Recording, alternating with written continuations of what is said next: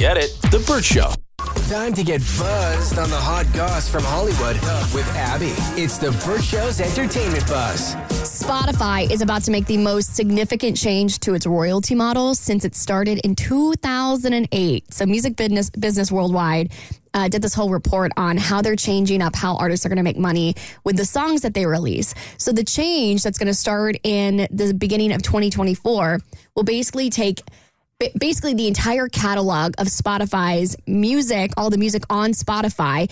You will have to have a song that is played at least 1,000 times or more annually. So the original model was you had to listen to a song for 30 seconds or more for you to be able to get any kind of royalty payout. Mm-hmm. They're switching it up. Now you have to get at least 1,000 plays annually. So they're making it tougher for the artist. Yes, and I know it sounds crazy. I know it sounds like it's really hating on artists, but it's actually going to be a good thing for the people who are actually using this as a way to support themselves.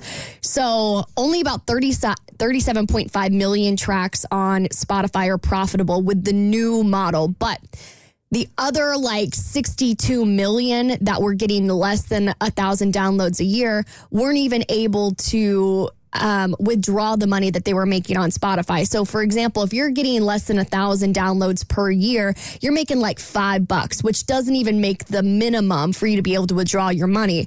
So basically Spotify is saying we're switching this up so the people that are actually supporting themselves with their music on Spotify, we're going to be able to take all that money and give it to those artists, which is about $40 million annually, which is pretty significant if that's your way of making money.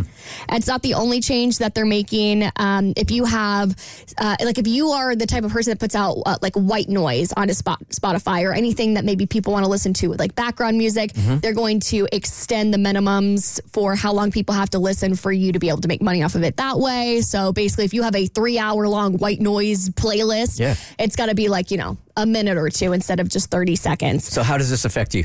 I don't know how any of this works. It's never made any sense to me as far as all of the music platforms. I feel like everything they do is always to go against the artist and for them to make more money than the artist. I mean, my first album, I remember at the point I sold, I had over 45,000 downloads, and I don't think I made $500. Is that right? Yeah, so I don't get how it works. It's pushed me to the point where I just think you should release your music independently if you're looking for a profit, because I never see how, as an artist, unless you have millions and millions of downloads, I don't see how you ever make a profitable margin that's worth it on these platforms. Yeah, it's kind of ridiculous. And with podcasts, what's always made me upset is you're putting in so much work for basically the same thing. Like if I'm going to Spotify to play a song, I'm still pressing play and I'm still sticking around on Spotify for 3 minutes. But as someone who puts out a podcast bi-weekly, I have not made a dime from Spotify alone. Obviously, I have advertisers that advertise on my podcast, and that's how you can make an income. Yep. But it's always made me furious that I have, 1.5 million downloads total. I've never made a single penny from Spotify, despite the fact that you're keeping people around on that platform for, maybe an hour at a time. Sure.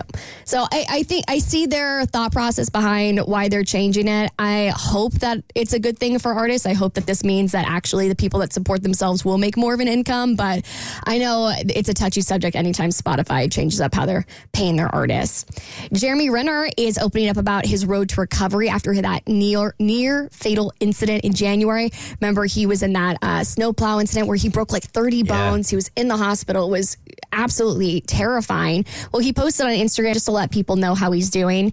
He said, "I have been exploring every type of therapy since January 14th. Every day, countless hours of physical therapy, peptide injections, IV drips and pushes, stem cell and exosomes, red light, and hyperbaric chambers." This all sounds very futuristic. Cold plunges, different atmospheres. The list goes on and on. But my greatest therapy has been my mind and the will to be here and push to recover and be better.